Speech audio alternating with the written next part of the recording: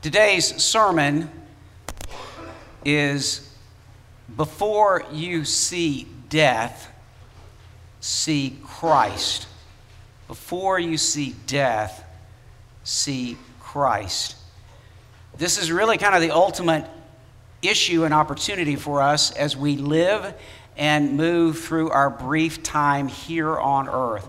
Before you see death, see Christ.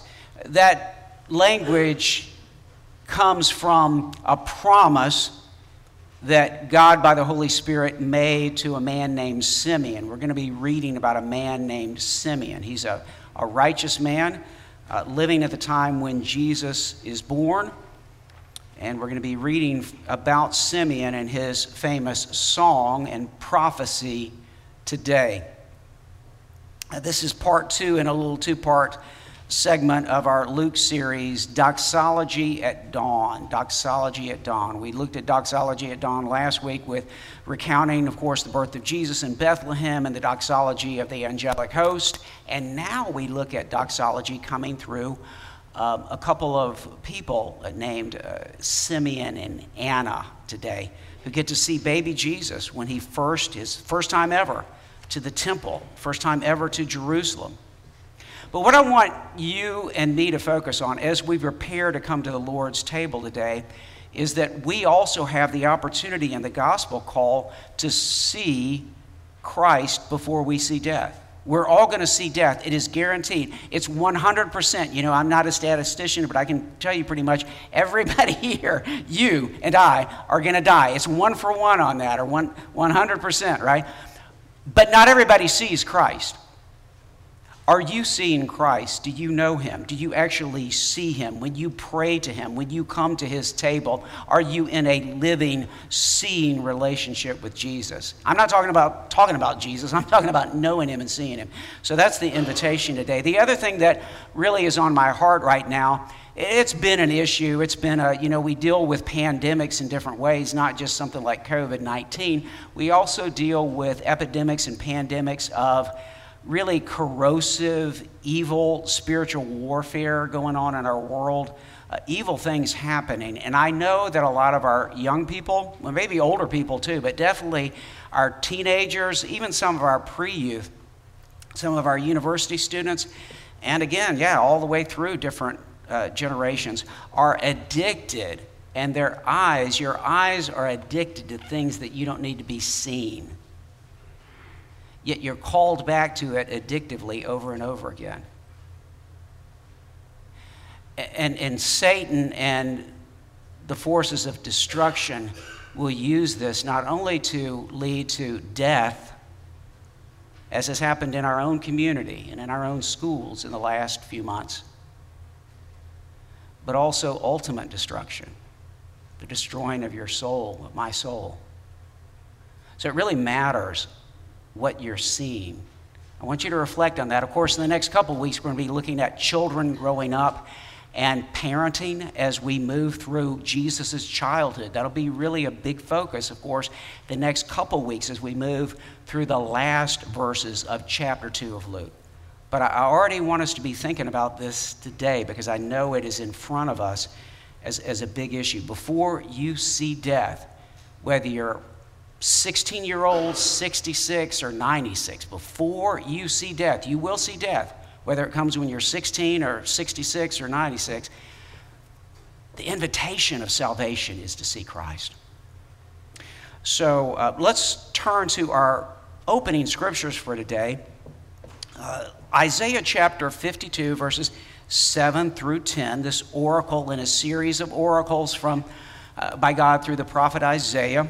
They come right before the fourth and climactic servant song. And then our main scripture today, Luke chapter 2, verses 22 through 39. Hear now God's word.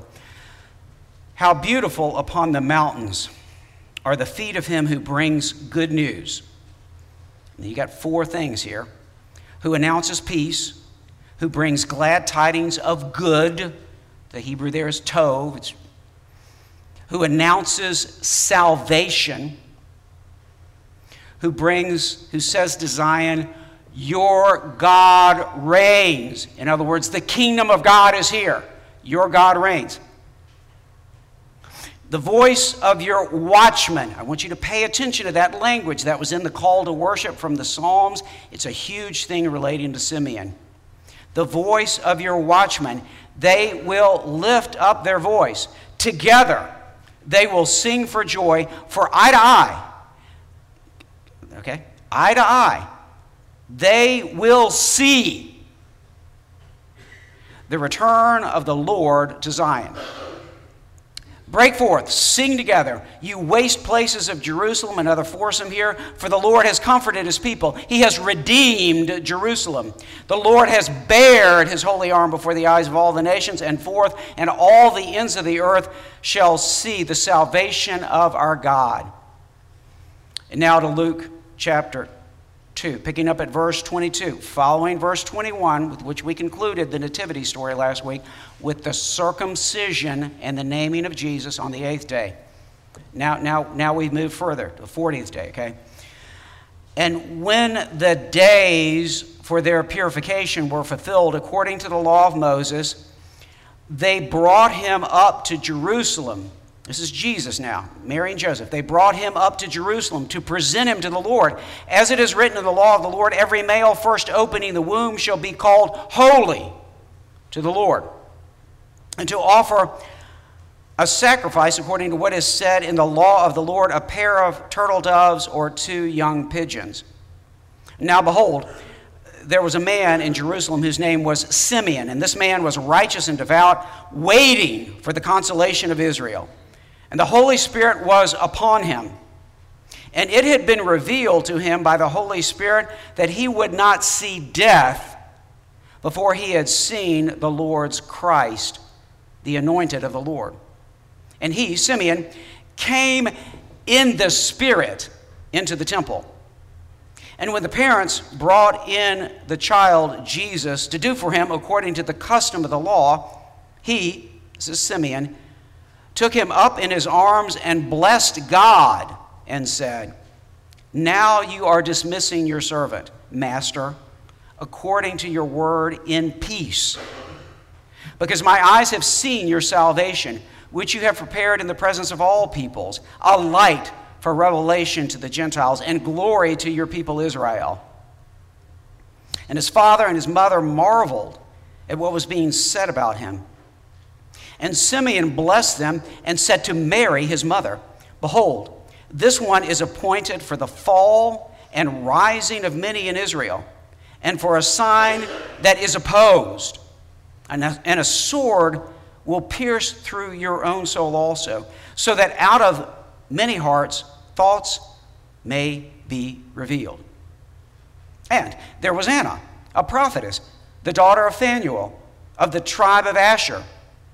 She was advanced in years, having lived with her husband 7 years from when she was a virgin, and then as a widow, about 84. She did not depart from the temple, worshiping with fasting and prayer night and day. And coming up that very hour, she began confessing praise to God and was speaking of him to all who were waiting for the redemption of Jerusalem. And when they had performed everything according to the law of the Lord, they returned into Galilee to their own town, Nazareth. This is the word of the Lord. Thanks be to God. Friends, the grass withers, the flowers fade, but the word of our God will stand forever. Amen. Before you see death, may you see Christ. It had been revealed to Simeon by the Holy Spirit that before he would ever see death, he would be gifted, graced to see the Lord's Christ. From one of the great poetic works of literature of the 19th century, Elizabeth Barrett Browning's Aurora Leigh, which I commend to you. I mean, massive work, but in the midst of that, there is this passage that's astounding. "There's nothing great or small," has said a poet of our day, Earth's crammed with heaven. Do you hear that? Earth is crammed with heaven. And every common bush afire with God. But only he who sees takes off his shoes. The rest sit around and pluck blackberries and daub their natural faces unaware. Jesus, to you, to me, to our teenagers, to everybody here, says this: your eye is the lamp of your body. When your eye is healthy, when your eye is fixed on what it needs to be fixed on, when your eye is healthy, your whole body is full of light. But when it is bad, when your eye is in the wrong place, your body is full of darkness. And as we prepare to come to the Lord's table today, we are reminded through the Apostle Paul, anyone who eats and drinks without discerning, without seeing and recognizing the body, eats and drinks judgment upon himself. So it had been revealed to Simeon by the Holy Spirit that Simeon, I mean, what a gift, would not see death before he had seen the Lord's Messiah, the Lord's Christ. So let's dig into this passage of Scripture from Luke to begin with. Luke chapter 2, picking up at verse 22. Again, verse 21, the circumcision, the naming of Jesus, the Lord Savior, the Lord's salvation. Now, carrying on with the story. We're not at the 8th day, we're at the 40th day. Fulfillment continues. Fulfillment of what? I got a couple things here. You can fill in the blanks. If you know the answer, go ahead and put it in. Number one, fulfillment. Fulfillment of what? What is Luke focused on? The ESV and most translations seem to miss this a lot, so you're getting kind of Martin's translation a lot of times to highlight what Luke is actually saying in the Greek. The answer here is days. Luke is really, the Holy Spirit through Luke is really telling us days are being fulfilled. And that means like literal days. It also means epoch, okay? So the days are fulfilled. Let's just take a look at some of these scriptures. So our lead scripture for today that opens this passage, and when the days for their purification. I know the ESV says when the time came. I understand that. The actual literal language is when the days for their purification were fulfilled according to the law of Moses. Back to the closing verse from last week, verse 21. When 8 days were fulfilled to circumcise him. Days. And back to, of course, when Jesus is born. The King James Version gets it right. Most of the others don't tell us this. While they were there in Bethlehem, the days for her to give birth were fulfilled. The days are fulfilled. We have not only the days, though, also we have something of Moses, otherwise known as something of the Lord. What would that be? The days are being fulfilled. Well, the days link over to something else. The law. The law, the instruction, the Torah, the law of Moses. Sometimes Luke calls it that. More often he's going to call it the law of the Lord because Moses is just a, pass through. Okay? If it's the real law, it's coming through Moses, but it's from God. So let's look at some of these verses. And when the days for their purification were fulfilled according to the law of Moses. Verse 23 from this same passage, next verse. As it is written in the law of the Lord. Okay? Every male opening the womb, firstborn, shall be called holy to the Lord. The next verse, verse 24. They came to offer a sacrifice according to what is said in the law of the Lord. And then to close out this passage. And when they had performed everything according to the law of the Lord. So we got the fulfillment being continued on the days and the law here. Everything's prophesied. This entire story is pointing to what is happening now, what we're being told on. The whole Hebrew Scriptures, Old Testament, everything is looking this way. Let's look at the little chiasm here in verses 22 through 24. Notice you've got, first of all, you've got, on the one side, you've got the purifying of Mary and Joseph. Luke cryptically or interestingly says they, and he must be referring to Joseph, who's been with Mary at the birth, you know, the blood, the whole thing, and has been with her the whole time. So apparently it's being treated as not just Mary needs to be purified on the 40th day, but also Joseph too. I don't read this as Jesus. Jesus does not need this, okay? So Mary and Joseph. So a purifying of their purification. Second part of side one here is the presenting of the firstborn. That's Jesus to the Lord as belonging to the Lord. This is under the law of the Lord. The firstborn male belongs to the Lord. And under the law, if he's not redeemed, he's subject to death. Okay. Now, on the other side of this chiasm, you've got the law. Luke is giving us the law on presenting the firstborn as holy to the Lord. That's Exodus 13. But there is no quotation of Numbers 18. And Luke does not mention a redemption price being paid, okay? There is no kippur. There's no ransom paid for Jesus as the firstborn to buy him back from the Lord under Numbers 18. Won't go here a whole lot today, but I think it's important.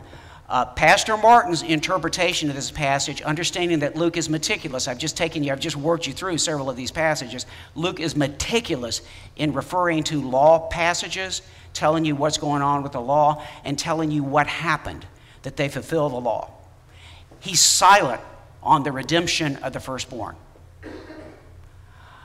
I believe, most commentators say, well, obviously, it's just Luke forgot to tell us, but obviously it's happening all at the same time, so it happened then. They paid the redemption price for Jesus. I believe Luke would tell us that if it happened. These are poor people. We're going to see that in a minute. They have to do the 2 turtle doves. Okay, they can't afford a lamb. I'll come back to that. They can't afford a lamb for Mary, okay? So they're poor, and I think Simeon and Hannah interrupt any possible redemption. And basically exactly what Simeon's saying is, you don't need to pay a redemption price. He is the Redeemer. He is the Lamb. All of this scripture points to the fact that God himself will provide the Lamb as God promised Abraham at Moriah when Abraham didn't have to sacrifice Isaac. You remember this? The Lord himself will provide the Lamb. Here's the Lamb. He just showed up. He will be back to the temple. Don't worry, he'll come back. He belongs to the Lord. You don't have to redeem him away from the temple. He belongs to the Lord, and he is the Lamb. The whole story is being fulfilled in him. So Luke does not tell us about a redemption price. There's no shekels paid here, okay? So we don't have Numbers 18 quoted. We don't have a redemption payment. And then back to the final second side of this chiasm here. The law, Leviticus 12, is fulfilled for the mother, and specifically the poor mother's version. You got a sin offering and a burnt offering. The burnt offering is supposed to be a lamb. But Leviticus provides, the law of the Lord provides, that if the family cannot afford a lamb, you can do the turtle dove or pigeon version. So both the sin and the burnt offering, there are 2 different offerings being offered here, okay? 2 sacrifices. They go with the 2 turtle doves or the 2 pigeons. They're the poor people. And let's remember this when we talk about Jesus' upbringing the next couple weeks. Jesus is a poor boy. Okay? He doesn't have the swimming pools and the nice clothes. That is not Jesus. His mama and daddy cannot even afford a lamb for sacrifice at the highest, point of offering to the Lord. When Jesus is born, they got to go with the extra pigeon or the turtle dove. That's why they're on the cover of the bulletin. You're talking about poor people.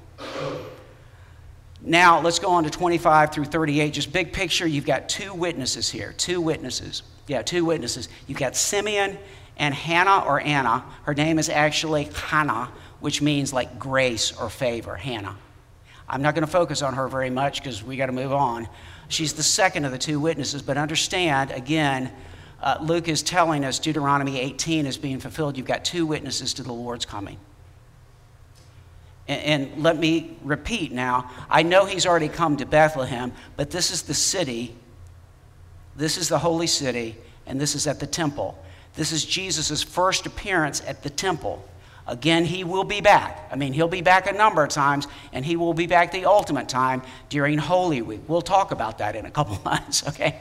He will be back, okay? But this is the Lord's first visitation to the Father's house. And you get 2 witnesses on that. According to the law, you need 2 witnesses. You got them. And these are righteous, devout people. Simeon and Hannah, and they aren't any old witnesses. They're both under the Holy Spirit witnesses. So, by the way, the law says 2 or 3 witnesses. Who's the 3rd witness? The Holy Spirit.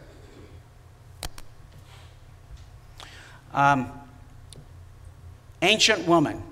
She is advanced in years. We don't know if she's 84 or over 100. Luke's language here is kind of interesting. You heard the way I translated it, about 84. We don't know if that means 84 years from the time of her widowhood or that she's 84. She could be over 100. Understand what I'm saying? This is an ancient, devout woman. Even if she's in her 80s, I'm sorry, everybody, all my friends who are in your 80s, but you are, at that point, considered, according to the Bible, somewhat advanced in years.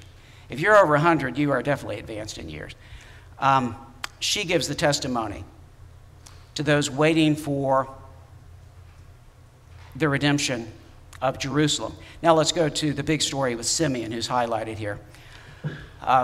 Verses 25 through 26, we get the introduction of Simeon. He is the Spirit-led man. He is the Spirit-led man. You want a model? Go after Simeon.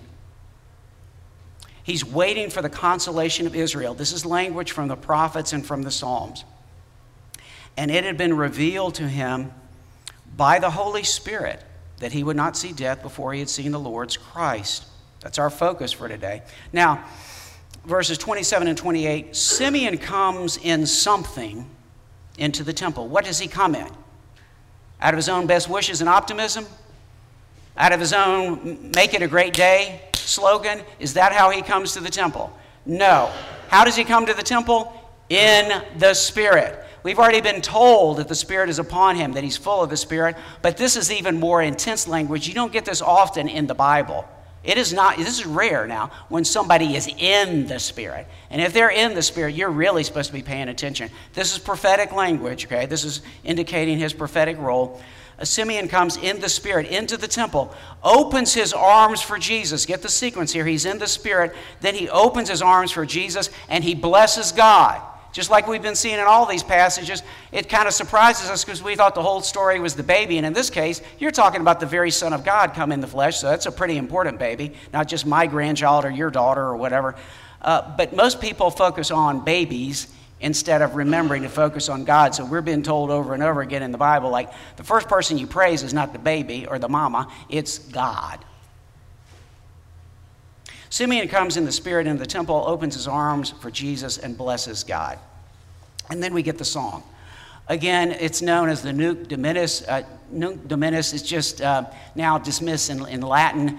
The Latin incipit line tags all 4 of the songs of Luke 1 and 2. And we are now at the 4th of the 4 famous songs. This is the most songy, psalmy part of the entire New Testament, Luke 1 and 2, okay? So we've moved through all of them, right? Mary's Magnificat, Zechariah's Benedictus, the angelic host, Gloria, okay? And Excelsis, and Excelsis, whichever way you like to pronounce your Latin, and now the final one. And this one is climactic. It's a big deal. Simeon's song. It's a thanksgiving to the Master, and the language is Master. That's why I gave it to you in the translation up on the screen that way. The word there is not kurios, it's not Lord, it's despota. It's a the master of a servant. This is a thanksgiving to the master of a servant or a slave who is dismissed from his watch. He's been watching a long time. You ever had to watch for like 50 years, 60 years, 70 years for something? This is, the Asbury revival that's going on right now. I hope y'all are aware of this at Asbury University. People have been praying for that since 1970. Now, I'm not actually an expert on math or age or whatever, but I'm guessing if you've been praying since 1970 and you're still praying, you might not be what's called a spring chicken anymore. So there are people who prayed their whole life for this revival, because the last one at Asbury was in 1970. And now you got a Gen Z version of it. Isn't that cool? So anyway, he's been waiting a long time. He's on the watch a long time, but now he's being dismissed because the watch is fulfilled. What he's had his eyes out for has now been seen. My eyes have seen your salvation. Are you watching? Is your life devoted to seeing and looking for what God wants you to see? His whole life. Now he sees. I have seen, my eyes have seen your salvation. 30 and 31, verses 30 and 31, the Lord has prepared his salvation. That's, in other words, Jesus, in the presence of all peoples. A light for what? Two parts of this. A light for revelation to somebody, fill in the blank there, and for glory to your people, fill in the blank there. I hope you can get these answers right. A light for revelation to the Gentiles, it's non-Jews, to the nations, and for glory to your people. Who's that? Israel. Okay? And Simeon's prophecy speaks to fulfilling the heart call of Isaiah's second servant song. Okay? You got the 4 servant songs in Isaiah from, Isaiah 42 running through Isaiah 53. The third and the fourth go to the suffering servant. Increasingly, we understand the servant's going to have to suffer, okay? But the second one really is the turning point, the heart song here. And we also have this oracle from Isaiah chapter 52 that I'll come back to in a minute. We reread it to open. Powerful new calling in the second servant song. Isaiah, right here at the heart of the matter, in the pivot, really, of the gospel story in the Old Testament. Isaiah 49, 5 and 6. But now, says the Lord, he who formed me from the womb to be his servant, to restore Jacob to him, and that Israel might be gathered to him. So we're not talking about Israel as the son of the Lord, the adopted son of the Lord. We're talking about somebody who has to bring Israel back. Who is that going to be? I wonder which servant could restore Israel. For I will be glorified. Oh, this one's like going to be glorified like God in the eyes of God. I will be glorified in the eyes of the Lord, and my God will be my strength. This is the servant. Now look at this. Next verse, verse 6. He said, it is too light a thing that you should be my servant to raise up the tribes of Judah and the preserved of Israel to restore. Yeah, you're going to do that, but I got a lot more for you. I will make you a light to the nations, to be my salvation to the ends of the earth. And now to the oracle. It's in a series of oracles leading up to the 4th servant song, in which he is slain for our, he's pierced for our transgressions. He pays the redemption price in the fourth servant song. Okay, so leading up to that, this oracle and this season of oracles here. 52, 7 through 10. The gospel messenger's feet arrive with a 4-part gospel message: peace, good tidings, salvation, and God's kingdom, or God's reign. Verse 8, watchmen. Remember this? The watchman is a key thing. And their eyes are together. All their eyes are on the same thing. Wouldn't that be beautiful? Like when everybody who's a real believer is actually seeing what's going on, okay? So eye to eye, unified vision of the Lord's return to Zion. And then verses 9 and 10. Jerusalem sings for joy at the Lord's 4-part comfort and redemption story. 4 parts to this. The Lord has comforted his people. He has redeemed Jerusalem. The Lord has bared his holy arm. That means Jesus. Okay, he's manifested himself before the eyes of all the Gentiles, all the nations. And all the ends of the earth shall see the salvation of our God. So on this bridge, connecting back to all this, Simeon sings his song, and then he blesses the marveling parents, but he gives Mary a searing prophecy of Jesus being a contested sign, and of the large sword piercing her soul.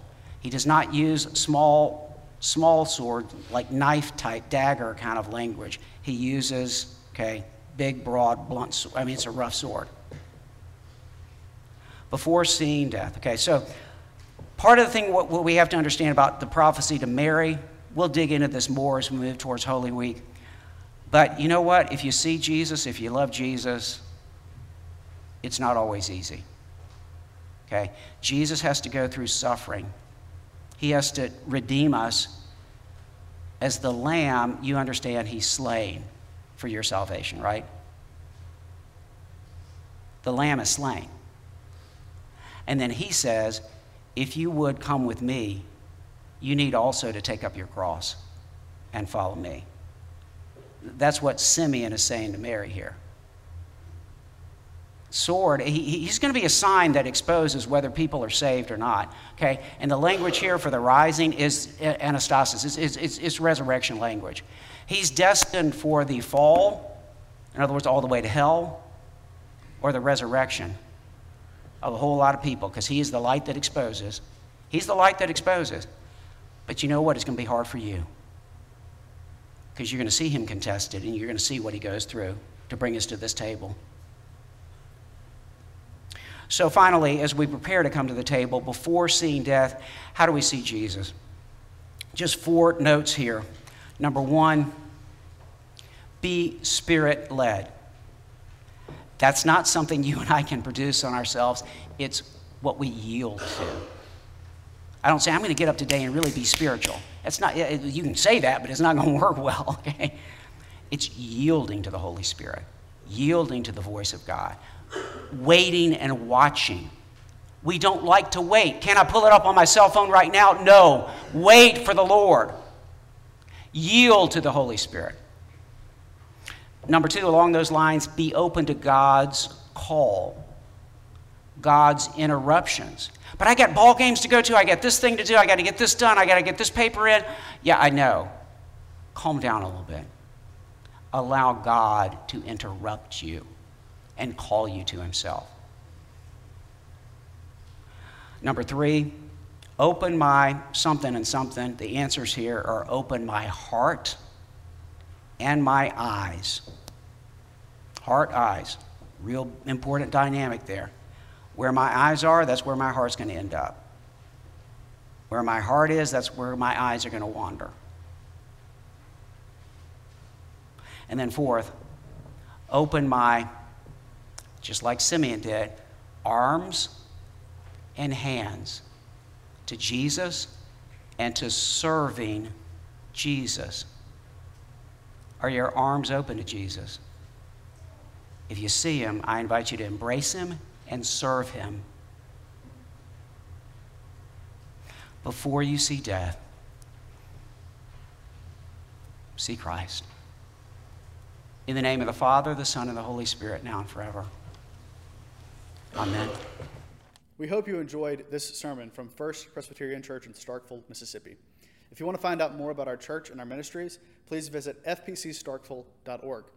If you'd like someone to reach out to you and maybe grab coffee or lunch to get to know us a little bit better, you can go to fpcstarkville.org/connect and fill out the form there. And if you like what you're doing and want to see more, go to fpcstarkville.org/give to give.